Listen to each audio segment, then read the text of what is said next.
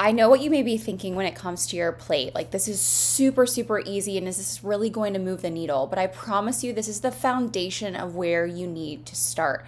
Like you just learned in the lesson, the plate's going to solve so many of your issues. Also, I know some of you might be overwhelmed and be like, I don't really know exactly what are carbohydrates, what are proteins, what are fats, what's fiber. I'm confused if fruit should be put in my fiber place or my carb place. I'm confused on if this lasagna is considered a carb, a protein, a fat, because it has all components to it. What I want to tell you in the beginning is don't overthink it. Just get a healthy plate in front of you. Really focus on eating 3 meals and 1 to 2 snacks a day, eating every 3 to 5 hours and not skipping them, as well as being very mindful around your plate. That truly is what the plate model comes back to, is just the mindfulness around it, and that you're trying and attempting to get all those components on your plate in somewhat of a balanced manner. I don't want you to be stuck in analysis paralysis of like, oh my gosh, what should I be eating? Is this the right thing? Should I be eating gluten? Should I be eating dairy? Should I be eating this? Does this fit in the right spot? The more you overthink it, the more you're not going to be able to take action, and you're never going to be able to get a result. So in the beginning, all I really want you to do is just start trying to be more consistent with your eating throughout the daytime, and really start paying attention to the combinations of foods you're putting on your plate, and try the best that you can.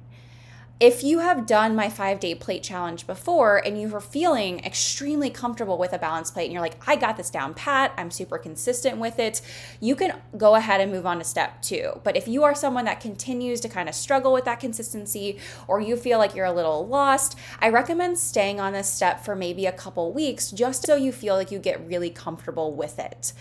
Also, I want to tell you that this is the best tool to use when you are outside of the routine of your home. And what I mean by that is when you are at restaurants, a friend's house, a party, you're on vacation, using your plate as a visual cue and making sure you have all those components on it is really what's going to help keep you on track in those times that kind of throw you off. You can always make a balanced plate wherever you are at to the best of your ability. So if you're at a friend's house and they're hosting a potluck, what you can do is you can look at your plate and say, okay, what is worth it to me to put on my plate for that carb source? What protein sources are they offering today? What fat sources are they offering? Are they having some fruits and vegetables here that I can put as half my plate? And it allows you to stay on track without feeling like you're stuck in this box of restriction or you can't eat at that event. It really is what keeps you on track and gets you towards those results without having to feel like you're on a diet. The more you can get practicing with this,